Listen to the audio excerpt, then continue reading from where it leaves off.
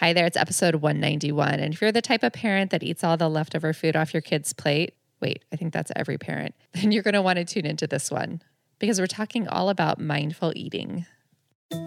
Hi, this is Danae. I'm the founder of Simple Families. Simple Families is an online community for parents who are seeking a simpler, more intentional life. In this show, we focus on minimalism with kids, positive parenting, family wellness, and decreasing the mental load. My perspectives are based in my firsthand experience raising kids, but also rooted in my PhD in child development. So you're going to hear conversations that are based in research, but more importantly, real life. Thanks for joining us. Hi there. Thanks so much for tuning in. Today, we're chatting about mindful eating. This is a topic that is so important for parents because often we're on autopilot and we're rushing. And when we're in a hurry and we're stressed out, the quality of food that we're feeding our kids suffers, but the quality of food that we're feeding ourselves tends to suffer even more. I'm excited to share this episode with you, but before we get into that, here's a word from today's sponsor. Today's episode is sponsored by Cultural Care. Cultural Care is an au pair agency, which is an agency that links you with au pairs. If you're not familiar with what an au pair is a young adult from overseas who comes to live with you and your family on a legal visa for up to 2 years. They provide childcare in exchange for room and board and the opportunity to become part of an American family. And I will say that our au pairs have truly become part of our family. We've been participating in the au pair program for the past 2 years, and this type of flexible childcare arrangement has been amazing for our family.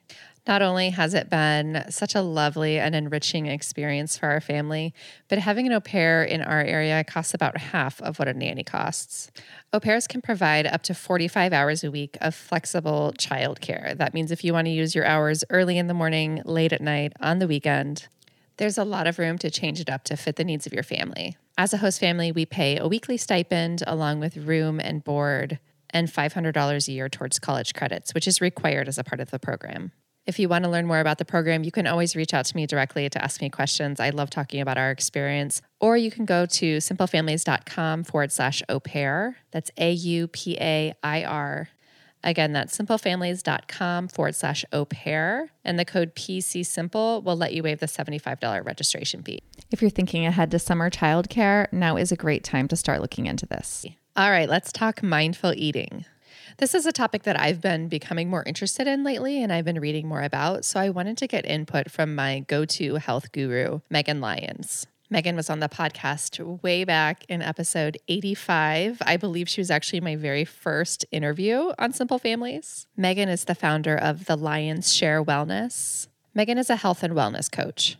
I love Megan. Not only is she brilliant and amazing at what she does, she has degrees from Harvard and Northwestern, among others, but she's one of the most authentically nice people that you'll ever meet. I hope you enjoy my chat with Megan and you take away some helpful tips to make 2020 a healthier year for you and your family. If you have questions or comments, you can leave those in the show notes at simplefamilies.com/episode 191. Thanks for tuning in. Hi, Megan. Thanks so much for coming back to chat with me.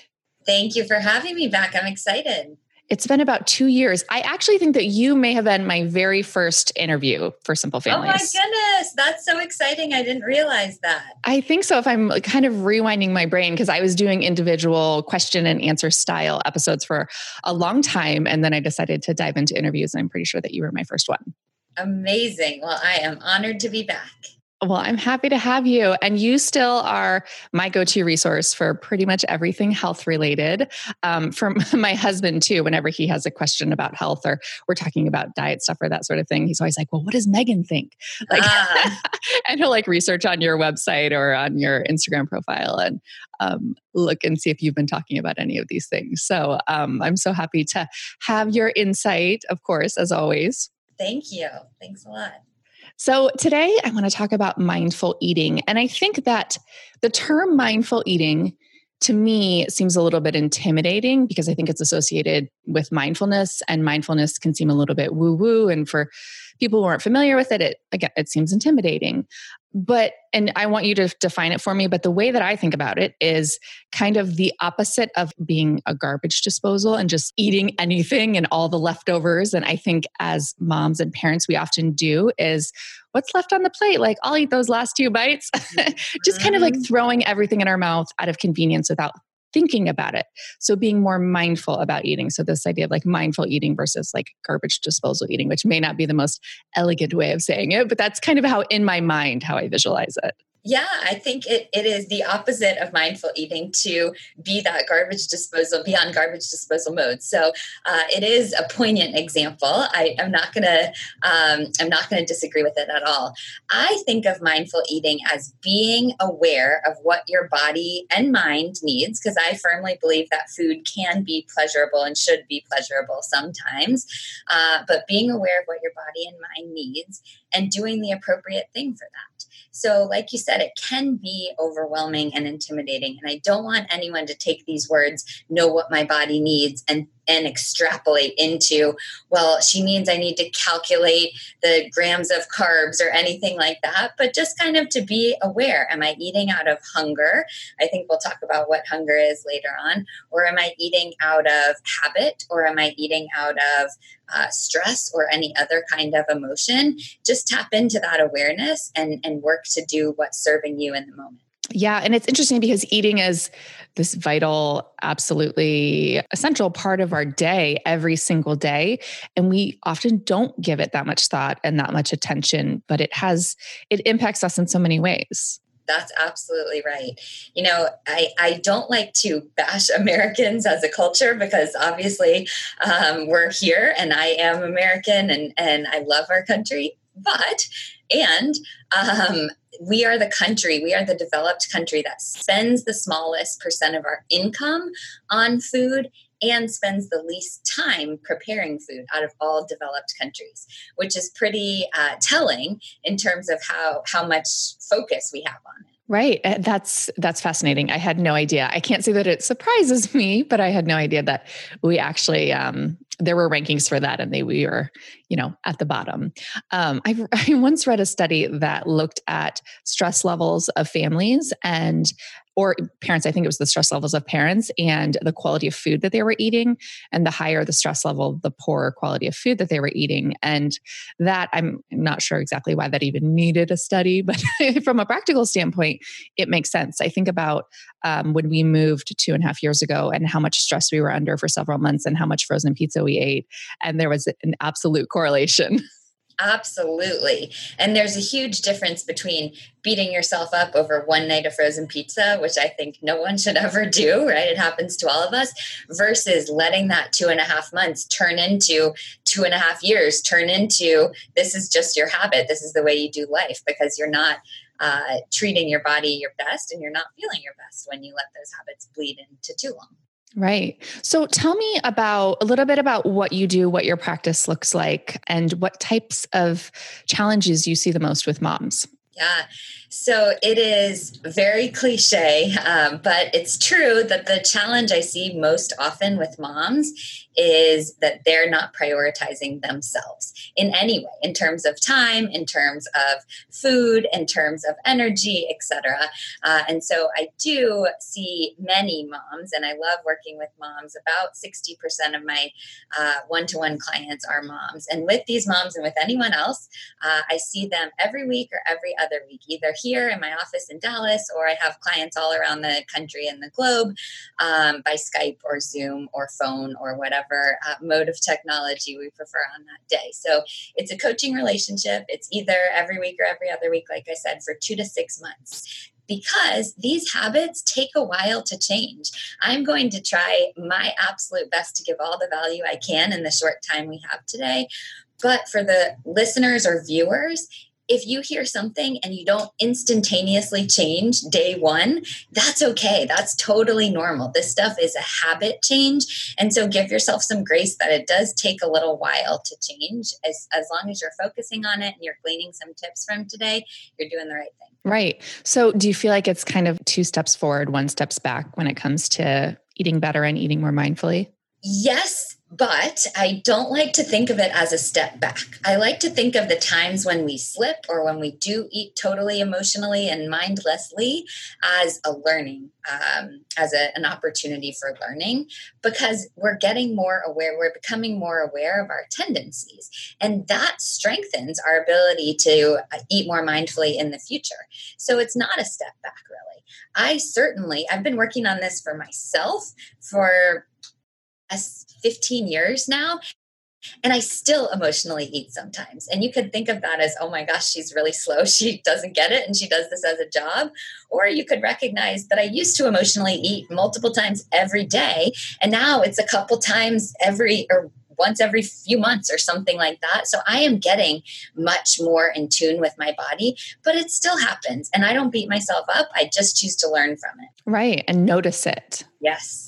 Yeah. And I guess that's just part of being human, right? That we're never going to be eating perfectly. And the minute we start striving for perfection in any area of our life, we always fall short. Absolutely agree. And I love that your approach, you never point towards perfection or any absolutes for that matter. I really feel like you really emphasize the fact that we're human and food should be something that we enjoy, and it shouldn't be something that we have a battle with our entire lives. Yes.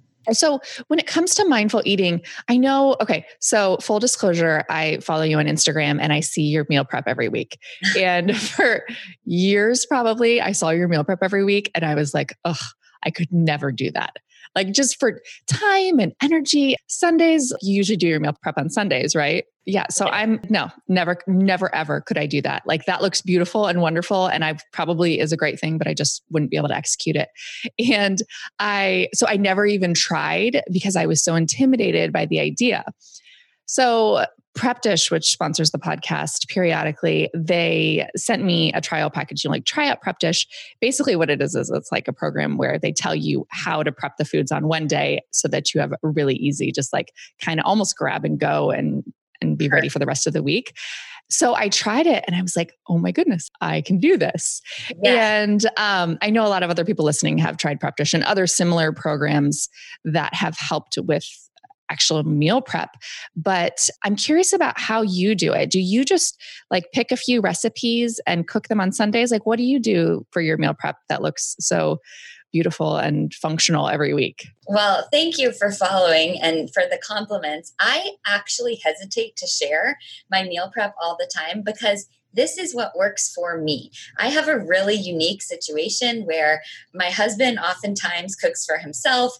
I eat most of my meals here in the office. I don't have kids to cook for. So all of those together just make it really unique. And I think everyone's meal prep should be unique for them. So I hate to have people look at mine and say, oh, I can't do that, so I can't do anything. This is really just what works for me.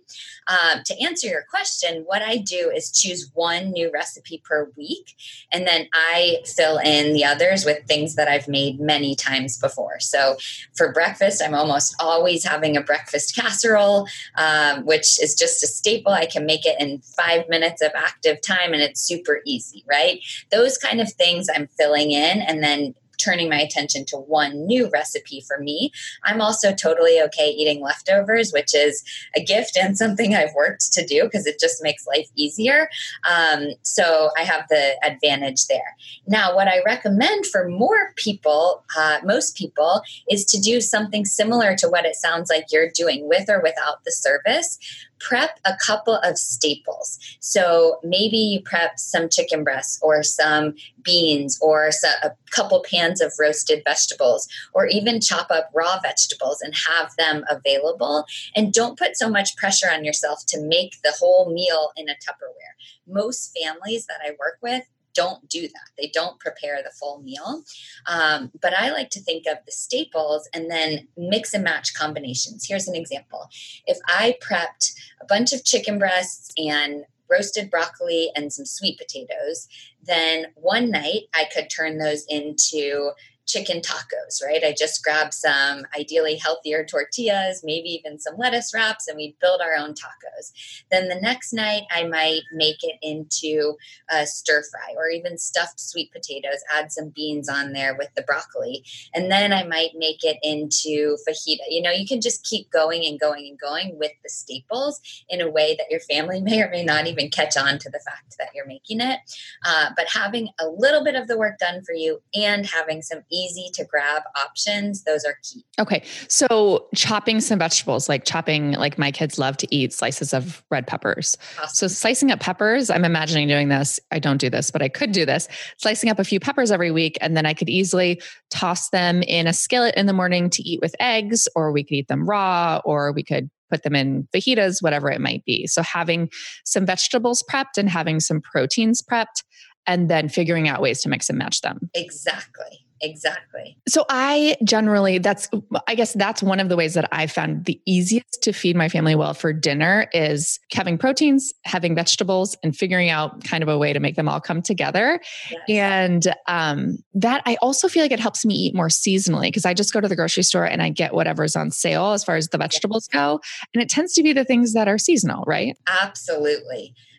Seasonal depends on where you are in the country as well, but that's important. As if you can get produce that's closer grown to where you live, that's great.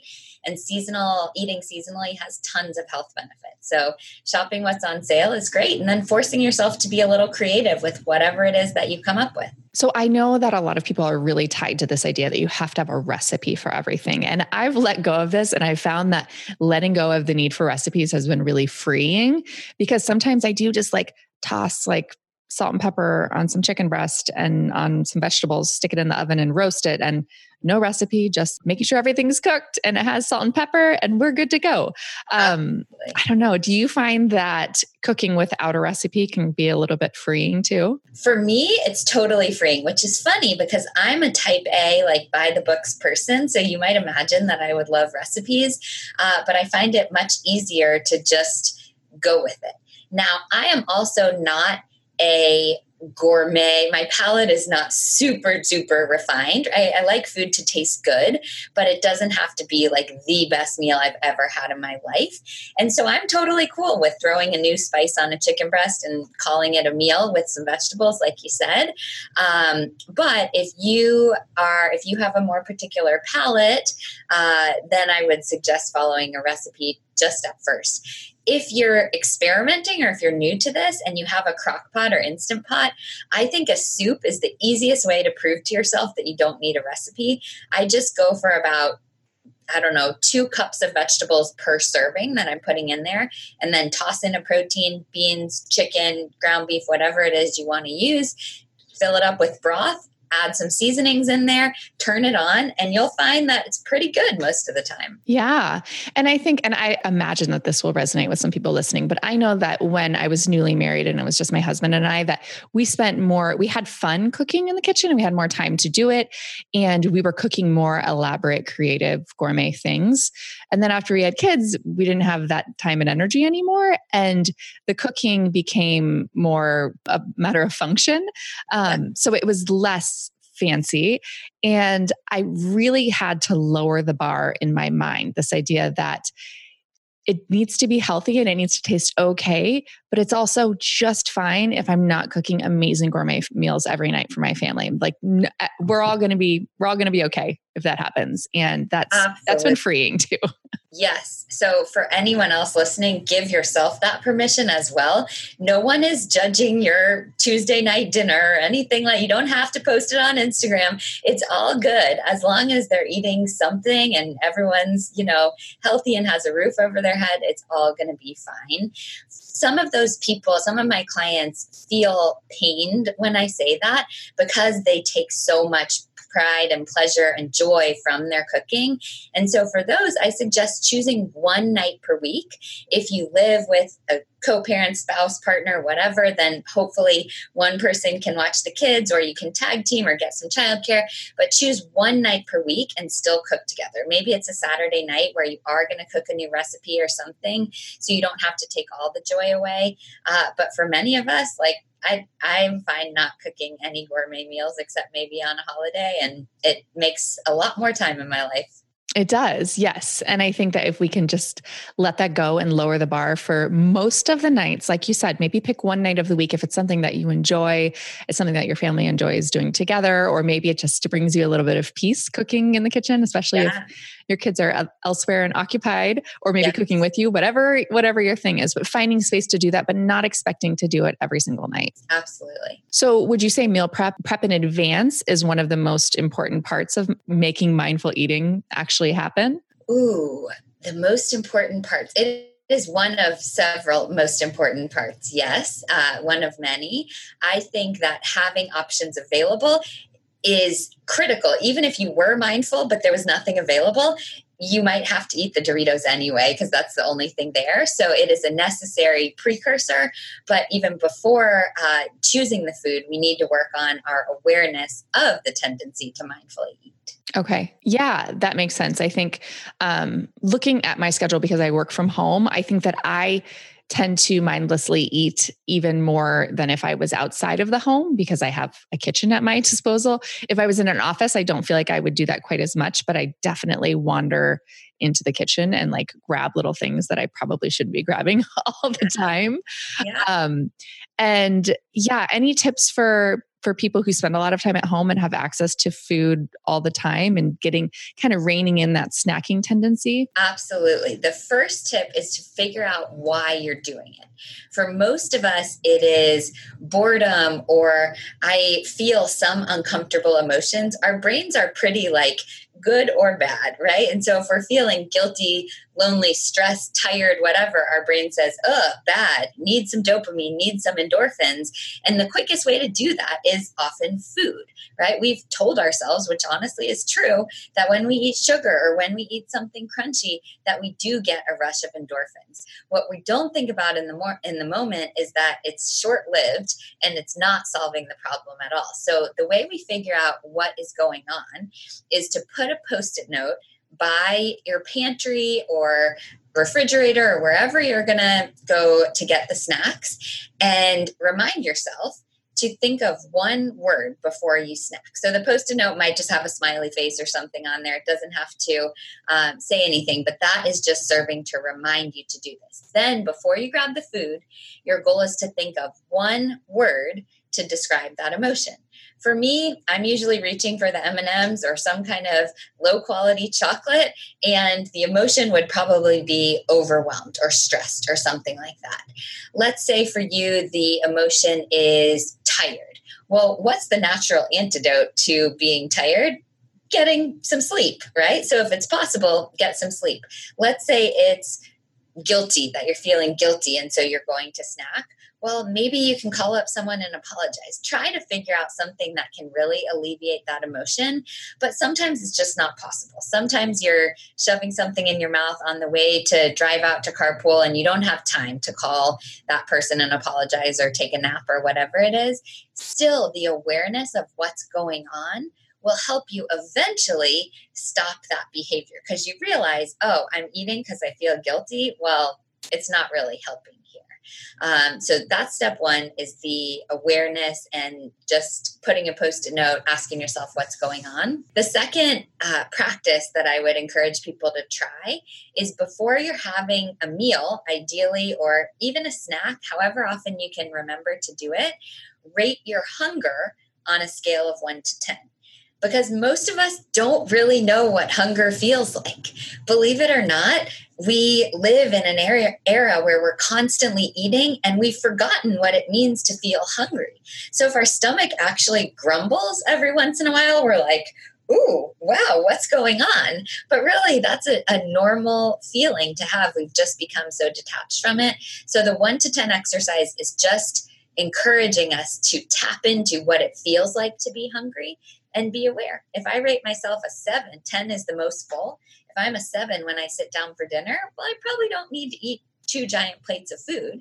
But if I'm a 2, oh, that's interesting also. There's no good or bad. It's just an exercise to be aware. Right. So thinking about the Post-it note example, I'm like running the ideas through my head. And I think that I probably snack out of avoidance. Like I'm trying to avoid doing something and I need a little break. I think that I'm using snacks as a break. Do you see that?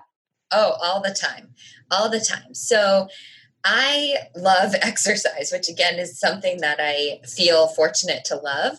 So for me, a little break could be walking around the block. If I had time to do that, it's 10 minutes or whatever.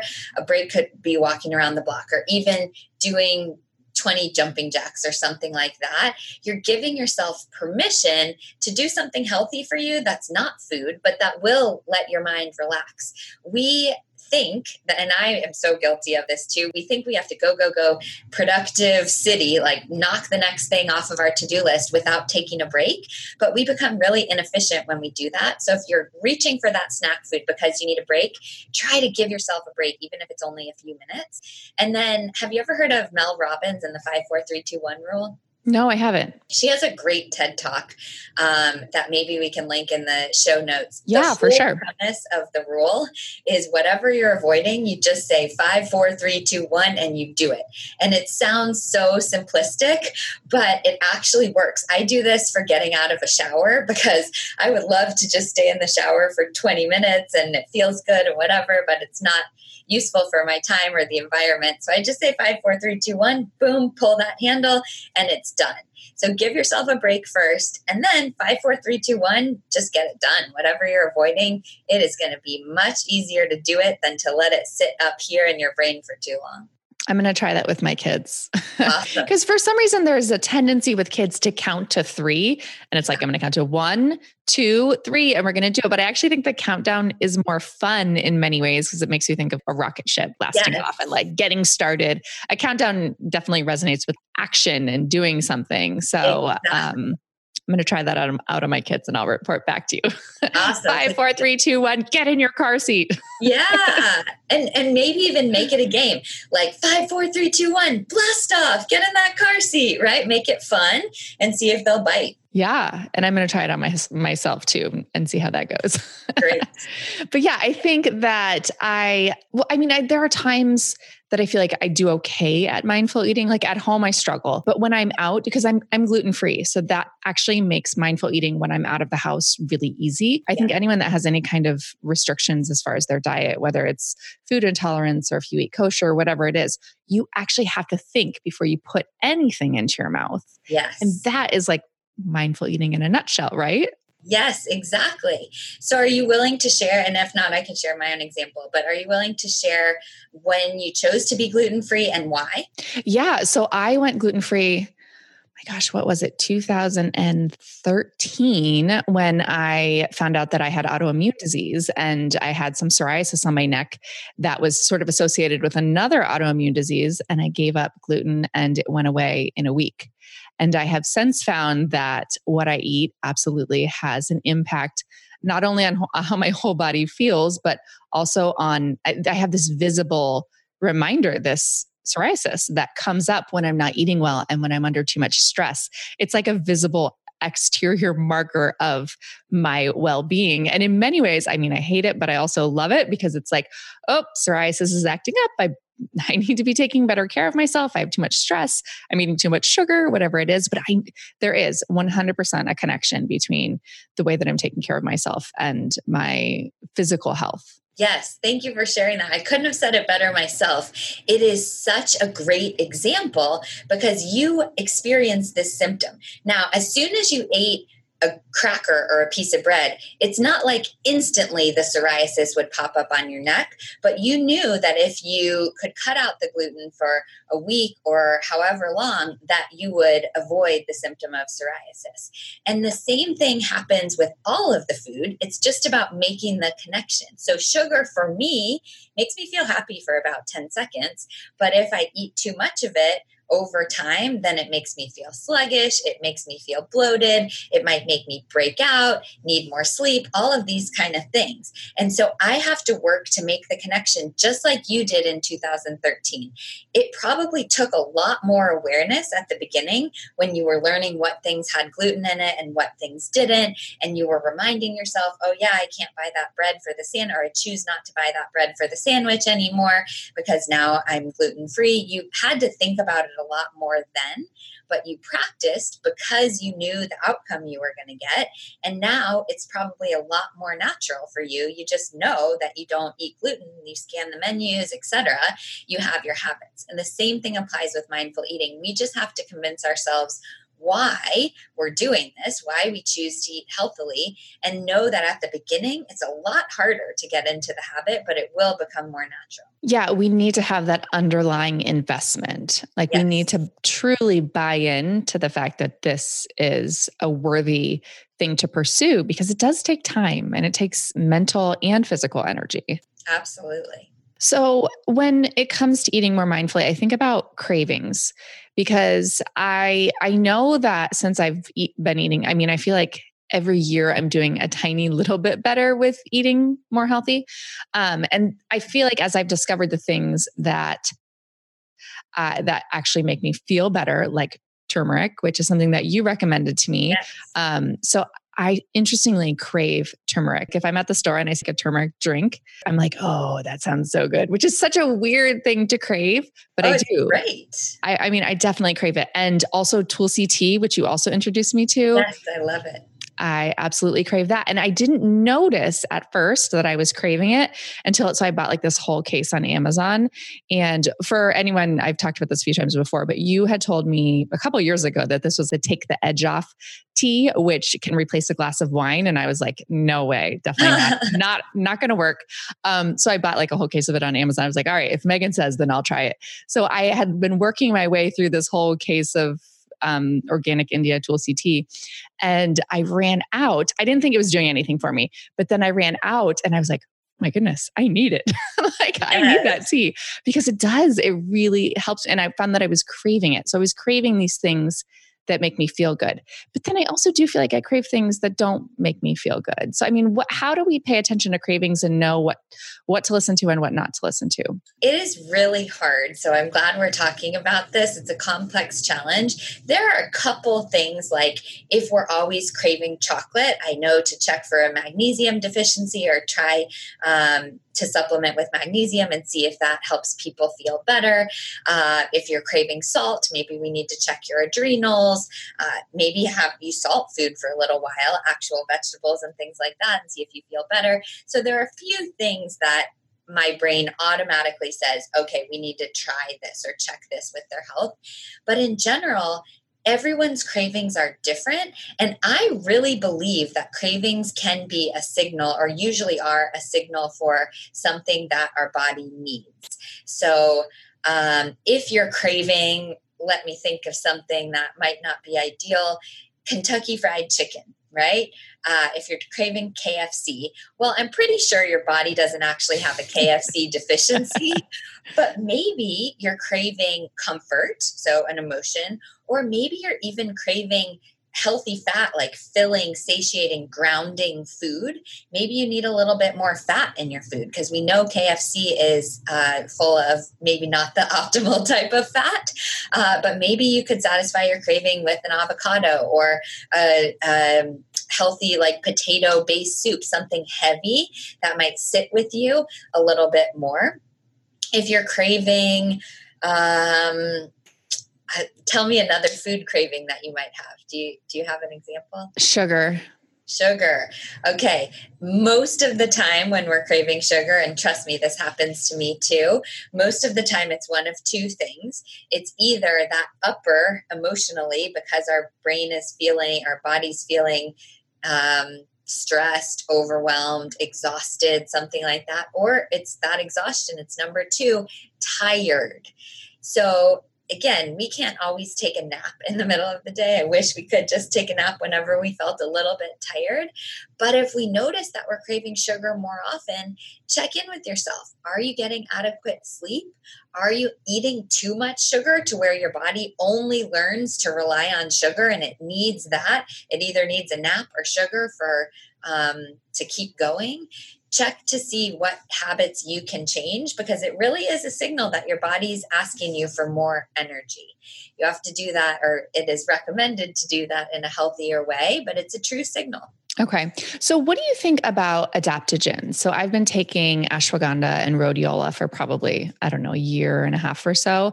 And I think that they balance me out so well and have done so much for my overall well-being. And I actually read after I had been taking them for a while that ashwagandha helps to moderate cravings. Is there some research that supports that? Absolutely. So you're taking another adaptogen without knowing it. The Tulsi tea is holy basil, and holy basil is an adaptogen. So all of these adaptogens, now we're getting into adaptogenic mushrooms, there's mushroom coffees, all of this kind of stuff.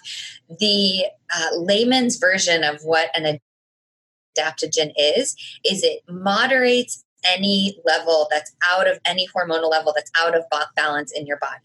So let's say your cortisol, your stress hormone, was too high, then it might moderate it to bring it a little lower. If it was too low, it might moderate it to bring it a little higher. And there are different adaptogens that are targeted at different functions in your body, but I really do believe in their power.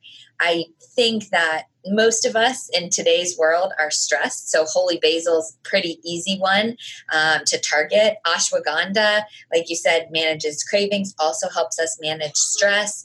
So that's another easy one to try.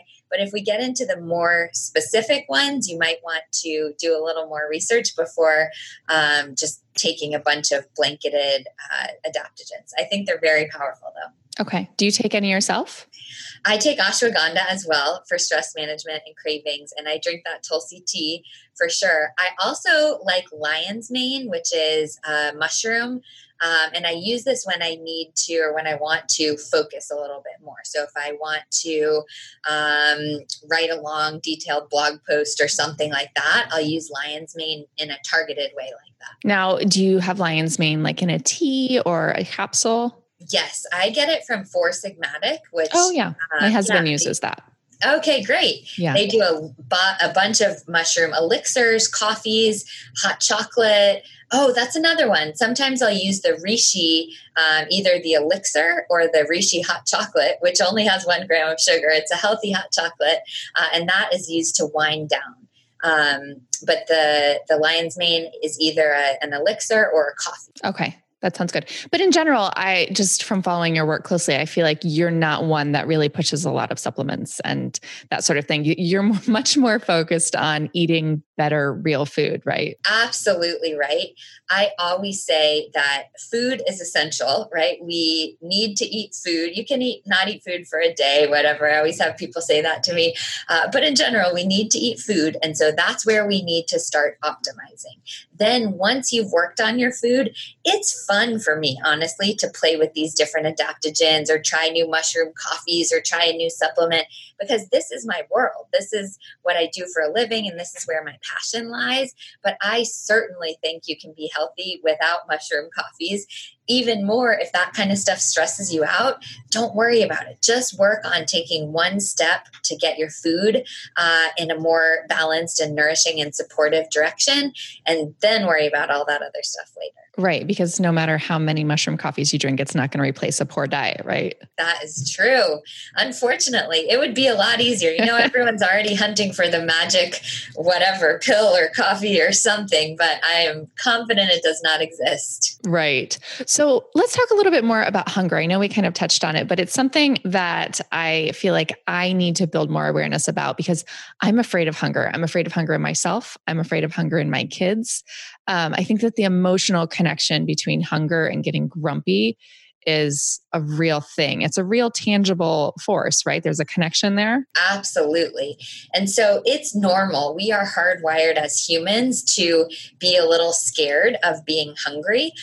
And it has biological reason. It's just that our biology doesn't always change as quick as our situation, our environment changes. But thousands of years ago, hundreds of years ago even, if we were hungry, that meant it was time to start our search for food, right? Go get your bow and arrow or go forage some berries or something like that. That serves a purpose to tell us to go look for food. Now, today it's really easy. Many of us are so fortunate that probably within arm's reach right now, there's some aspect of food. And certainly it's not that hard to come by in today's day and age. So that hunger, that fear of hunger is normal. The first thing to do is remind yourself of what I just said. Okay, I'm getting a little scared of being hungry, but I know I have access to food, right? First, I would like to be prepared and bring some healthy food with me. But even if for some reason I forget, I can stop by the grocery store or I will have access to food. It's not as scary as my ancestors thought it was. But then after you remind yourself that, kind of calm yourself down. I think what you said about the hangriness or the irritability when we get hungry, that's a really telling signal. Hunger comes in two forms. One is my stomach is grumbling, like my intestines are moving around and telling me that they are empty. And the other one is all that other associated stuff. So you get a headache, you get irritable, you get fatigued or foggy brain or something like that. All those second symptoms are related to your blood sugar. And so we used to think a couple years ago, or maybe a couple decades ago, 5 to 6 small meals a day. Everyone had to have that. And now the trend is intermittent fasting, right? Don't eat for breakfast and stay until lunch or maybe even dinner until you eat. Both of those, they seem opposite, but they're actually having the same goal, which is to keep your blood sugar stable. Because when our blood sugar is unstable, we feel all those other symptoms like the irritability, the headache, the foggy brain, the hanger, etc. And so what we can do is train our body to keep our blood sugar a little bit more stable. That will help us eliminate all those other symptoms. Does that make any sense so far? It does. And I've actually been dabbling in intermittent fasting for the past couple of weeks, doing the eat for 8 hours. So I eat from 10 a.m. to 6 p.m. and then not eating the other 16 hours.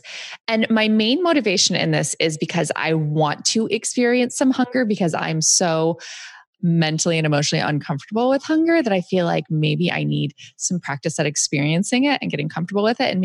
And also I think the intermittent fasting, this dabbling that I've been doing in it, at least I don't know how long it's going to last, is making me more mindful. It's stopping me before I'm eating, knowing, oh, it's not 10 o'clock yet. I don't need to be eating from 6 a.m. to 10 a.m. It's making me think twice before putting things in my mouth. But overall, what do you see as the pros and cons of intermittent fasting? Yes. So I'm going to back up for a second, then I'm going to go to the pros and the cons. If you decided to do that intermittent fasting 8-hour feeding window and your blood sugar was totally unstable, then you would not be able to do it. You would, even if you had a ton of willpower, your body would like force you to grab the Snickers bar or whatever it is. So the sign that you're doing that already means that your blood sugar is relatively stable. My goal for you would be to get stomach hungry, like that grumbling sense, before you get hangry. Once you do that, then you know your blood sugar is super stable. And that is one of the pros of intermittent fasting, is that you're forcing your body to burn fat as fuel when you're not eating, when you're in that 16-hour window. And that's really good. That's called metabolic adaptability or flexibility. Sometimes you can burn sugar. Sometimes you can burn fat, like the body fat that we all have stored on us. And that's really good. That's one of the biggest benefits. There are benefits for digestive health, just letting your digestive system rest in between processing all of that. And there are a lot of benefits for longevity as well. The downsides, for some people, it's really hard. And certainly if you haven't trained your body by eating a little bit less sugar, fewer refined carbs, things like that, then it will be really hard for you. And also it's contraindicated for a lot of people if you have hormone imbalance, thyroid imbalance, history of eating disorders. There are a lot of people who I would recommend not do it because it can exacerbate those hormonal imbalances. Okay. And how does it work against or go along with this idea that breakfast is the most important meal of the day? Yeah, I think it's not contradictory. Breakfast is the most important meal of the day. It just doesn't really matter when you have it. breakfast means break the fast. And unfortunately, most typical American breakfasts are Pop-Tarts, sugary cereal, bagels, pancakes, waffles, all the refined carbs and sugar. And when we start our day with that, our blood sugar is rolling the rest of the day. We're not teaching our body to burn fat as fuel and to burn healthy foods as fuel. We're teaching our body, hey, you got ample supply of sugar, so keep it coming. Now, if you have your breakfast at 6 a.m. or at noon, it doesn't matter to me as long as you have something that's more stable. I would love it if it included vegetables, but just as importantly, I'm not going to say more importantly, it needs to have some protein and healthy fat and not just be sugar. That thing that you eat first is really setting your blood sugar stability for the whole rest of the day. And so for me, I have a sweet tooth. If I don't manage it, I would crave sugar all during the day. One of the things I do is have a savory breakfast that makes sure that my sugar cravings are less later. Okay. You just completely blew my mind with the idea that breakfast literally means break the fast, because I'm 36 years old and I never realized that. I mean, it's sort of obvious in many ways, but never putting that together. I mean, it makes perfect sense. So the way you explained that, I'm going to have to literally digest that because breaking the fast, regardless of how long the fast was, but how are you going to start the day? It doesn't matter if that's in the typical breakfast window between 6 and 9, or if it's at noon. It's a matter of how you're breaking the fast from the night before and setting yourself up for a successful day of eating for the day to come. Yes, exactly. Good. Okay. That's so helpful. I feel like that's my big learning experience for this week is breakfast to break the fast. Okay. Which, again, I feel super ignorant for not realizing that, but at the same time, I think it's a whole new way of looking at the importance of it and how it really does set us up for success. Yes. Cool. Well, thank you so much, Megan. This has been great. I've been so glad to have you back on the show. I'm so glad to have been here. Time always flies. I love what you're doing. So thank you for having me back. Thank you. Thanks again for tuning in. This has been episode 191, simplefamilies.com/episode 191. That's where you'll find the show notes and the links to all the things that Megan and I talked about today. If you want to learn more about Megan from the Lions Share Wellness, you'll find those links in the show notes too. Thanks for tuning in and have a good one.